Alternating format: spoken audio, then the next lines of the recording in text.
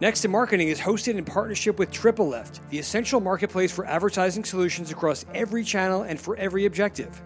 The only major supply-side exchange designed to make advertising better for everyone, advertisers, publishers, and consumer. This week on Next in Marketing, I spoke to David Cohen, CEO of the IAB. David talked about why, even as CTV ad spending is exploding, many media companies and marketers are being held back by what he calls legacy thinking with regards to what can be considered premium video. David and I also talked about the state of the digital ad industry, his concern that many brands still aren't ready for a post-cookie world, and where he thinks regulation may be headed. Let's get started.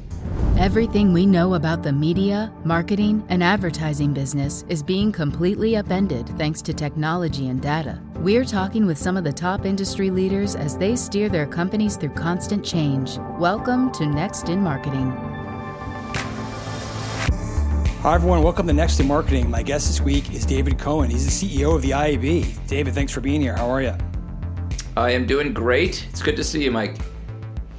Good to see you as well. And I'm glad I'm catching you at this particular time because not long ago, I saw you open up the upfronts as part of one of the early presentations. And I thought it was super interesting because that week was clearly like, it felt like, well, first of all, the industry was back in person at so many of these events. And it was there was a lot of enthusiasm for this industry and CTV in particular, and like all of a sudden web video doesn't seem like it's fighting for its spot as it used to be. But you had some kind of pointed words up top. I wouldn't say you were calling out the industry, but sort of warning people, hey, there's some things we need to fix, even though things are rocking and rolling here. Can you maybe talk about those comments and where they come from? Sure, happy to do it. I think that if you look at the marketplace, it's growing very healthily, which is nice to see. We do have some challenges, some legacy thinking, some legacy mentality. The market as a whole is undergoing a tremendous re-architecture, thinking about privacy and addressability and the use of data. It's really I've never seen I've been in the digital business for quite some time. There's probably more change going on over the past year or two than we've seen in a very, very long time. So there's that component of that, which I would say we haven't quite cracked the code as an understatement in terms of what does that look like in the future. So that's kind of, I guess, one bucket. The other one is, we tend to, as an industry, as you know, you've been covering this for a long time, we talk about hype and hyperbole, and we talk about all the change that is happening, but it takes us a long time to move the industry. And right. Some of the legacy thinking, some of the legacy metrics, the focus on reach and frequency, the focus on year-on-year GRPs and cost reductions, those are things that I think it's time for us to potentially readdress. Maybe we should be focusing more on performance and business outcomes, and efficiency does not equate to effectiveness. Those kinds of things, I think, was part of what I hope to start with for the New Fronts presentation. So we've got some work to do as an industry. Obviously, as IAB and Tech Lab, we are up to the challenge and working with the industry to solve some of these problems. So behind all of the exuberance and the excitement, there's some work to do, would be the simple answer. I want to get into some of your points there, but it strikes me, like you said, you and I have been around a little bit here, but I rarely remember a market where the spending is almost like it didn't have to sell itself at all. The spending is almost ahead of the infrastructure and the fundamentals. Is that like, I guess, could that lead to sort of unforeseen problems? Well, I mean, if there's one consistent thing that I hear, being a recovered buy-side executive myself, is I'm looking for high-quality supply. That is kind of there's this insatiable desire to find new sources of high-quality supply. High quality is also an interesting topic, and maybe we'll talk about that a little bit later. We talk about this term premium video, which I think is, historically, if you go back to what the market defined as premium video, it might be, or hopefully is, quite different than what premium video is today. So, I mean, I think it's been a combination of consumers radically changing their behaviors and habits, the decline of linear consumption, the growth of streaming consumption, and the knowledge that Sight, Sound, and Motion is our most effective and powerful marketing tool that has led to kind of the market that we're in today. All right, I want to ask you about some of those specific things, because you hear some of these things a lot, and it really depends on who you talk to and I think where they came up through the industry or where their thinking is. But one of them is, you're seeing, why do you think, what's wrong with this legacy thinking that, because I think you're right, a lot of the dollars that have come onto CTV initially are sort of just like TV money moving over, trying to do the same things that you've done on TV for a while, which I guess could be transitional, or it's like maybe something is not built for the way this medium is going to develop. Yeah, I mean, I think that there's probably, when you talk about source of volume, there's definitely some that is kind of re-expressed legacy television dollars. We've done a bunch of research that actually would indicate that some of the concern, confusion, insert whatever other descriptor you'd like, around the demise of third-party identifiers, cookies, mobile IDs, has actually translated into folks moving money out of potentially some of the legacy digital channels, if that's not a misnomer, right, into CTV. So CTV has been a recipient of some of those dollars as well. Yeah, my cookie money's not working the way it used to. Let's go to this thing instead. It's hot. Well, yes, kind of, right. Theoretically. Yeah. Okay, so what's the that seems to be you're taking a medium that was supremely targeted or very well, where targeting was fundamental, and it's changing, and now you're going to a place where it's kind of all over the place. Are those brands finding frustration in trying to do the same things they were able to do in the open web with the legacy media that you're talking about? You know, the thing that this might frustrate you, but I'm not going to necessarily answer your question. The thing I think is really hard to do is characterize the market with one broad brushstroke. You know, so in some cases, we tend to over-index our discussions around the top 200 advertisers, the big television advertisers, but by and large, that is not representative of the digital ecosystem as a whole. There are you've got 10 million brands on Facebook or whatever. Yeah, exactly. It's and I think the CTV marketplace, while it has is increasingly becoming programmatically enabled, which is opening up the aperture to small and mid-sized advertisers, unlike anything that we have seen, certainly in the linear television space. It's really hard to just cast a broad brushstroke comment and this is the market. You know, I think it's very different if you're a upstart e-commerce DTC player or if you're a big packaged goods player. So I think it's different strokes for different folks. Sure. You're not frustrating me at all. This is why I had you. This was the when I was a reporter and I would talk to you, David, you would not put up with my BS if you thought the question didn't make sense. Well, or at least I'm true to my brand. That's good. It's very consistent. So I appreciate that. Okay, so you kind of hinted at this, and it was going to be one of my questions. Because one thing that struck me about the NewFronts, and again, I am using broad brushes to describe the groups there, but it was you kind of had the CTV or the streaming companies, and I'm thinking of Roku, Samsung, Amazon, who were talking about selling ads that appear on TV sets through streaming, and then you had the folks like Snap and TikTok and others who were talking about, hold on, there is a massive audience for, call it social video, mobile video, not really on the television a whole lot. YouTube is kind of the crossover. And I wonder if, again, this is going to depend on who you talk to, are they in the same playing field, or are you still seeing some of this weird characterization of what's quality or what's video and what isn't?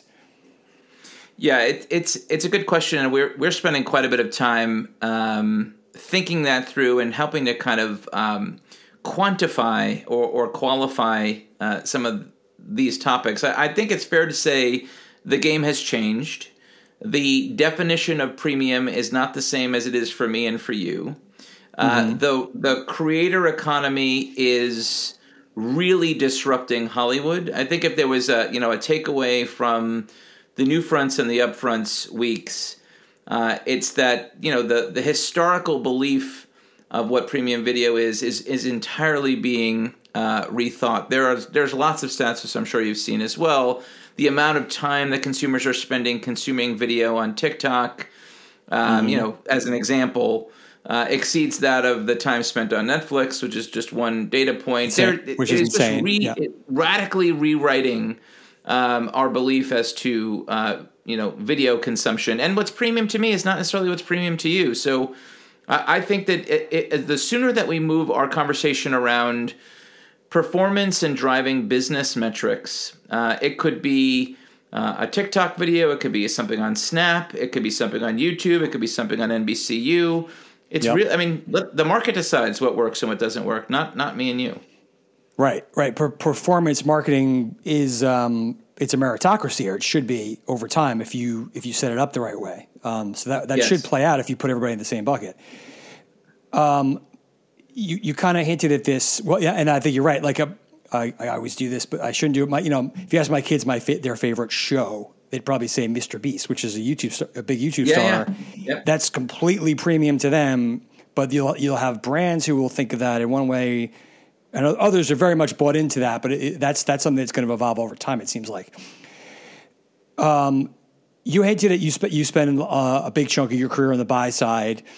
Lots of talk about what's going to happen with the currency battles right now. Again, some of that might be this legacy thinking. Some of it's just like we got to find something better because things are changing. If you could, I mean, it's hard to predict. Where do you think that's going to play out this year and maybe in the coming years? Yeah, it's a good question. And if I could predict the future, Mike, probably tell would me be who's going to win else, exactly. Something else for a living. But anyway, I think that it's fair to say we've had secondary guarantees for a long, long time. And so that's not a new thought. You have a primary guarantee, you have a secondary guarantee. I think the market has changed sufficiently such that we're in this test and explore phase, which is something that we haven't necessarily seen at the rate that we're seeing it now. And we'll end up likely with a small handful of options. I don't think this is going to be dozens of different, because the market simply will be too complex to manage yield and manage performance on both sides. But I forgot who it was that made this analogy. I think it was Bill from Comscore. Not dissimilar to credit reporting services. There are 3 credit reporting services, and they kind of all exist for basically the same purpose. And whether you use Experian or Equifax or TransUnion, there's 3 versions of the quote unquote truth.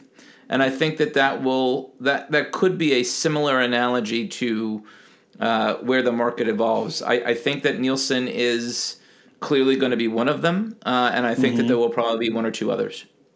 Right. It's probably better than one source of truth, but you really don't need 10. That's just not realistic for doing business. Well, think about how in digital we've grown up for 25 years. We had, Nielsen, we had Comscore, we had some wily upstarts. There was always kind of a variety of sources of truth. We had ad server data. I mean, this is digital kind of from day one. And I think that the linear television world or the video world is kind of following a similar pattern. You are not, but you are very. It's been interesting because I think 6 months ago, some people might have been betting like, "Wow, Nielsen is in trouble," and obviously they have had to evolve their products, and they had some issues in COVID, like a lot of other companies. But they are. You're already reading about how they're emerging as well. You know what? We're actually going to do a lot of business with Nielsen this upfront, and they're stepping up. You're bullish on, or maybe bullish isn't the right word, but you feel like they are going to be in the mix here. One of the things I learned being on this the trade association side with 700 members is that I love all of our members dearly, and Right. we, if I'm going to be entirely honest, this is a hard problem. This is not a simple, there's a knee-jerk reaction that there was an issue that happened during COVID. There was a problem that happened, and aperture was opened, and overnight Nielsen is going to be out of business. I don't think that's realistic. I think that Nielsen, for decades, has been a reputable, objective source of truth. I think the market has also become commensurately more complicated, and I don't think that necessarily has to be a single provider, but I think that there could be, as I said, a handful. One of the things that I routinely cite is a American scientist that I came across named Roy Amara, and he came out with Amara's Law, which said that in the technology space, we tend to overestimate the impact in the short term and underestimate the impact in the long term. And I think that that's kind of what we're seeing.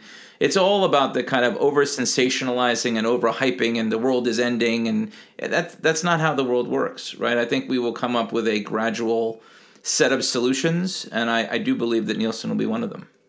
Right. It's not very realistic to just completely upend what underpins a $70 billion marketplace in a couple of months. It's just not the way it's going to work. It's just too precarious, too dangerous to try and attempt something like that.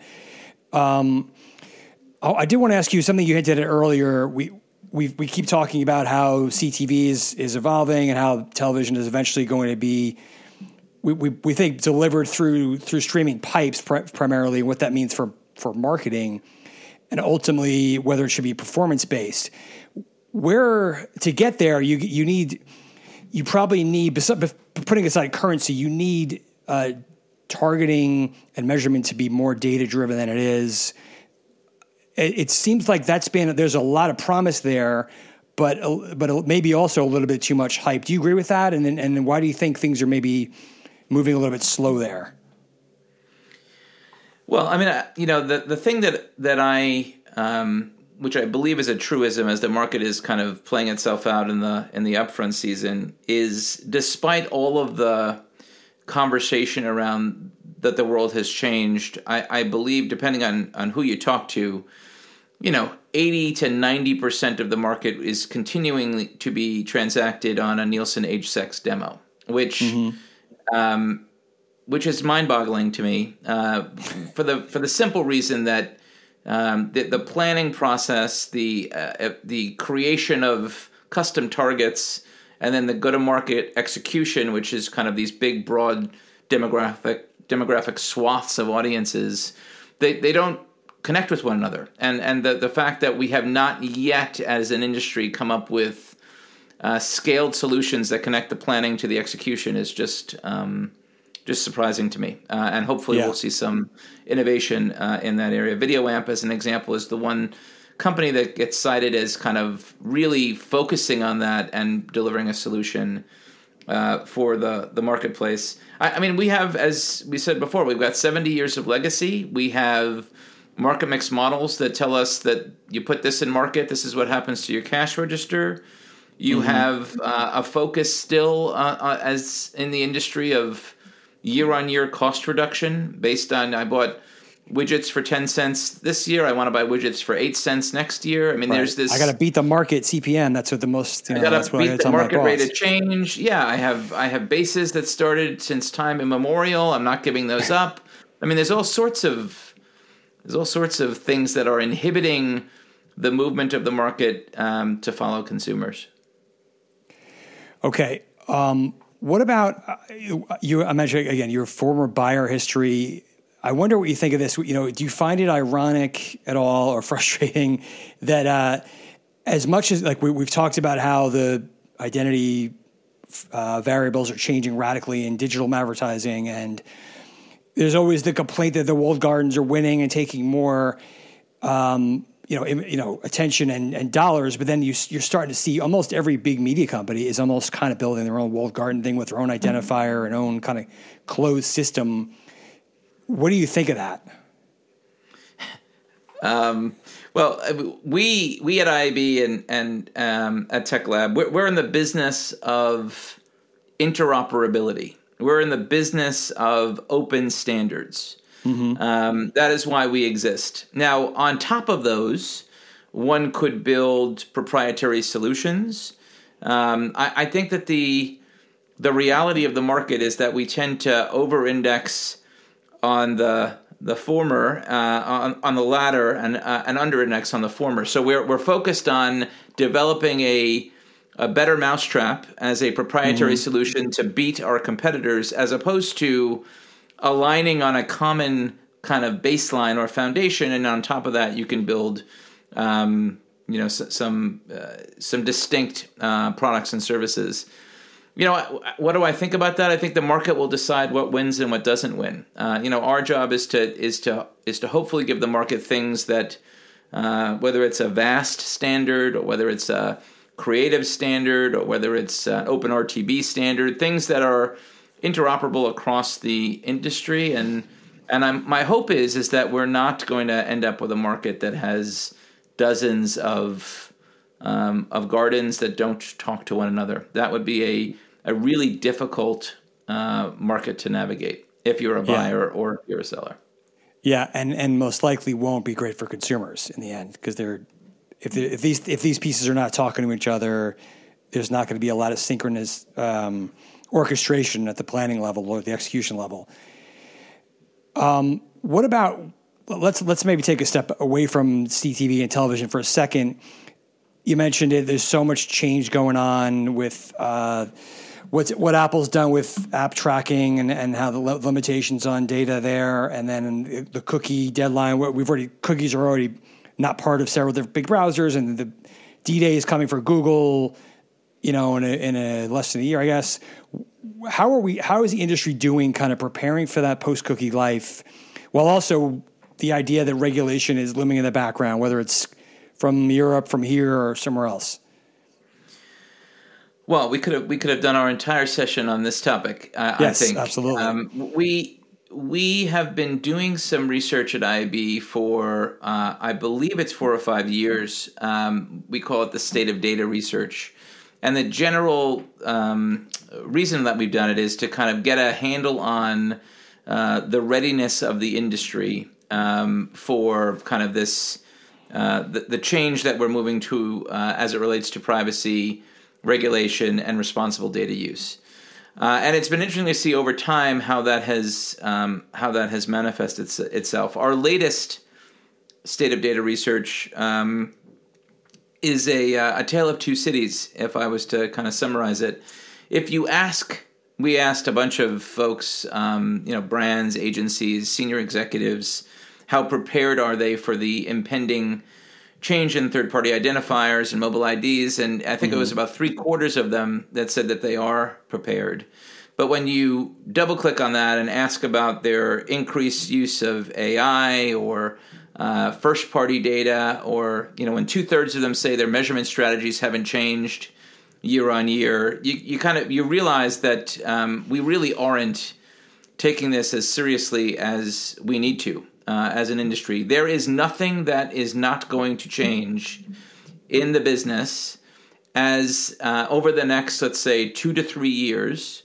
And every part of that, whether it's identification of your target, whether it's execution, whether it's measurement and attribution, if you're not rethinking all of that, you're not prepared. So I don't know what the 3/4 of you that say that you are prepared are doing if you're not thinking about some of these other requirements. I mean, I think that we have not done ourselves as an industry a service.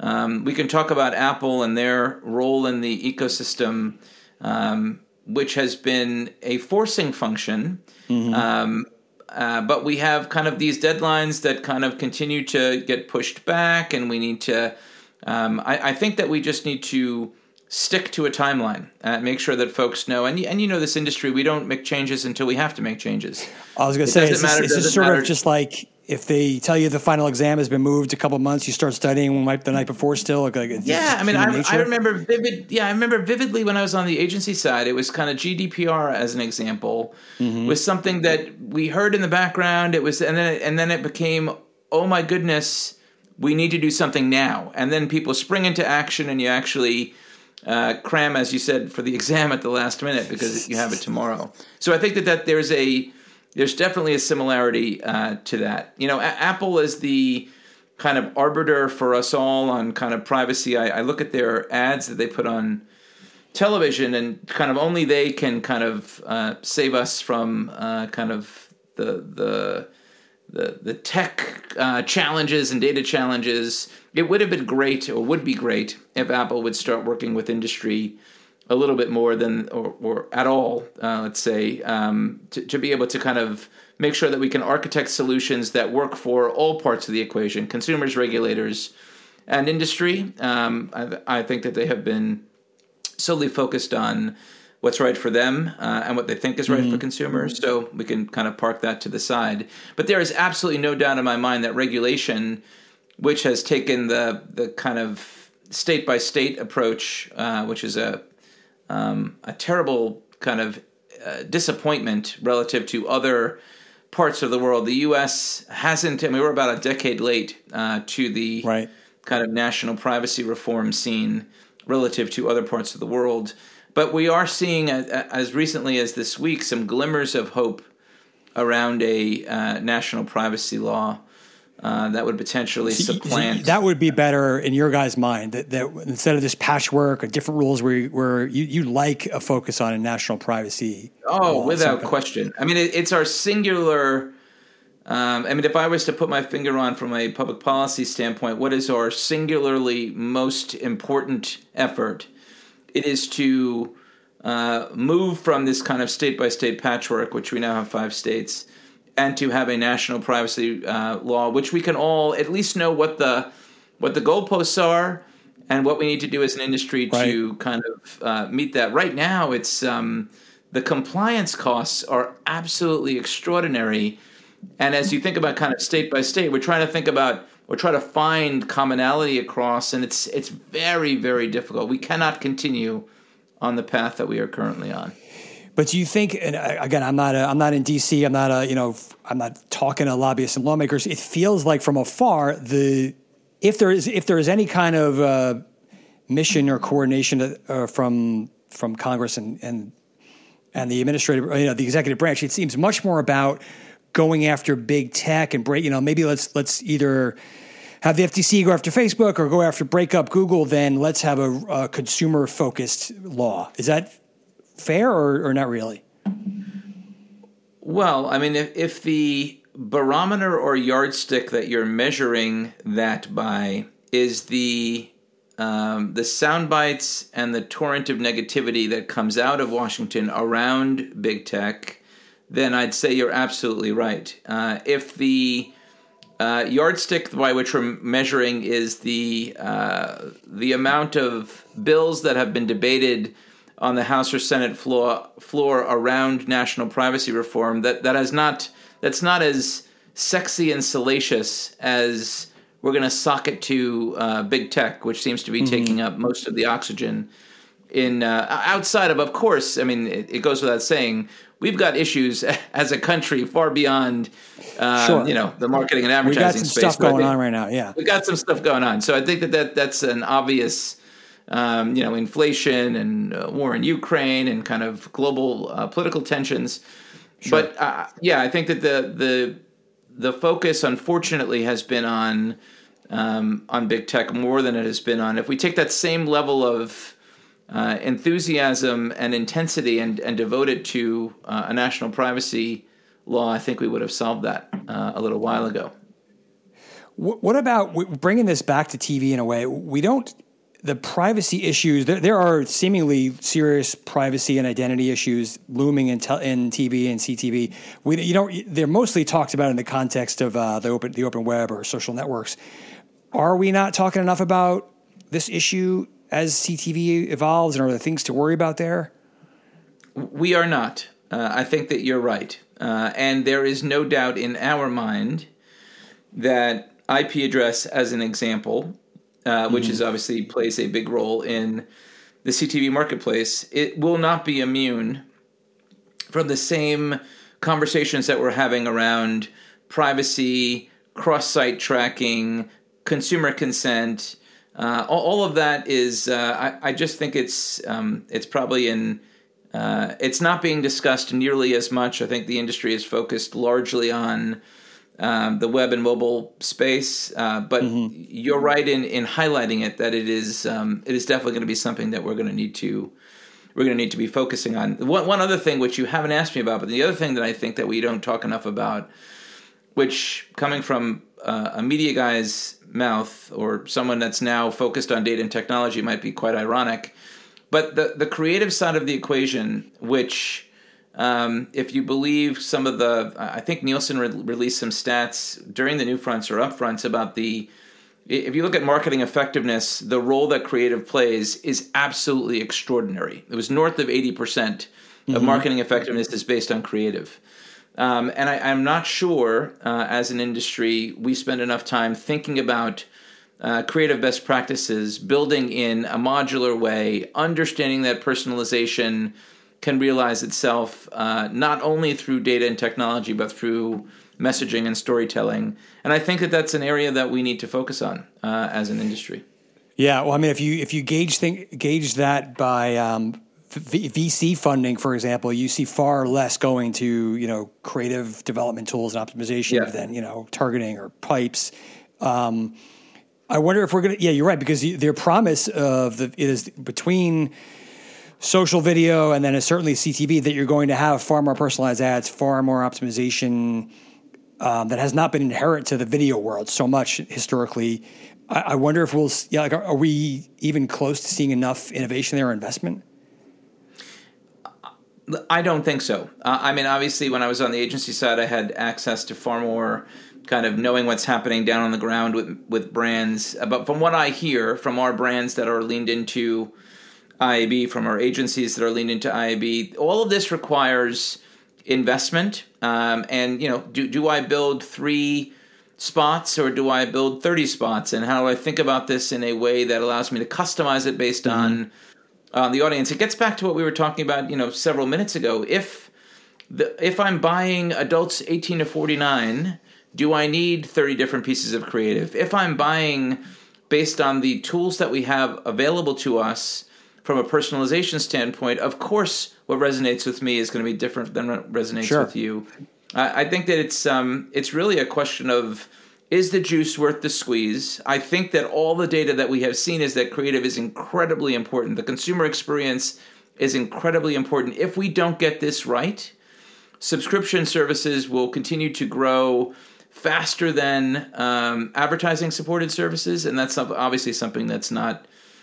We don't want to see that happen because the ad experience will not be customized and will drive people crazy. And right. I mean, the things that we hear exactly. The things that we hear is that you're seeing the same ad, which is not necessarily a relevant ad, over and over and over again. That's not a good experience. You need ads that are personalized to you with frequency controls that are reasonable. I mean, you know that. So yeah, I think, especially as you mentioned, if we're trying to go beyond those 200 top TV brands, if those long tail of performance advertisers want to come to television, they're going to need some help. They don't always have big agency budgets and big creative shoots. Correct. Yeah. Yeah. I think that the innovation in thinking about efficient creative and storytelling that could be done in a templated, modularized way. There are companies that are focused on that. There are probably just not enough of them. And I think that's an area of innovation that we'll see in the coming years. All right, David, I want to close with this one. I'll just throw one last thought, if you could. Is there something that is there an issue or challenge that we're not thinking about enough as either CTV explodes or this big shift that you talked about, re-architecturing, happens that we need to focus more on as an industry?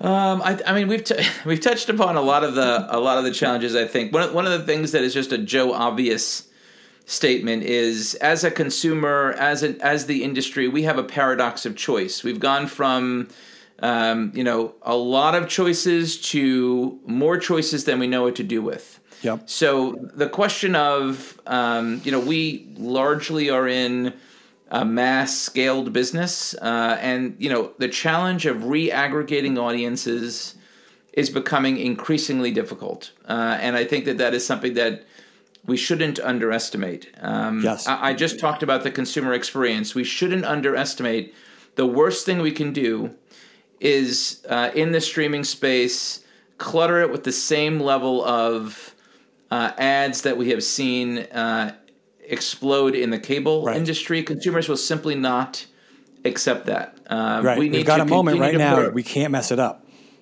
We can't mess it up, right? We're at that point where, and I don't think we are yet. I think that we are we've been very, very, whether it's 5 minutes an hour, 6 minutes an hour, 7 minutes an hour, we're very judicious, which I think is good. And the thing that the market has to kind of wrap their head around is because of that, ads could quote unquote cost more. Yeah. And that is just people have an allergic reaction to that. But as I said before, efficiency doesn't equal effectiveness. We want to, drive the cash register, and we want to do that in the most effective way possible.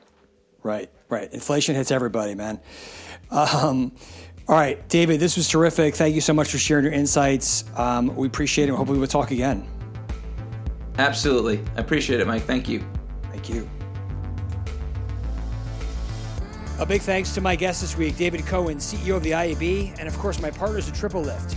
If you like this week's episode, please take a moment to rate and leave a review. We have lots more to bring you, so be sure to hit that subscribe button, and we'll see you next time for more on what's next in marketing.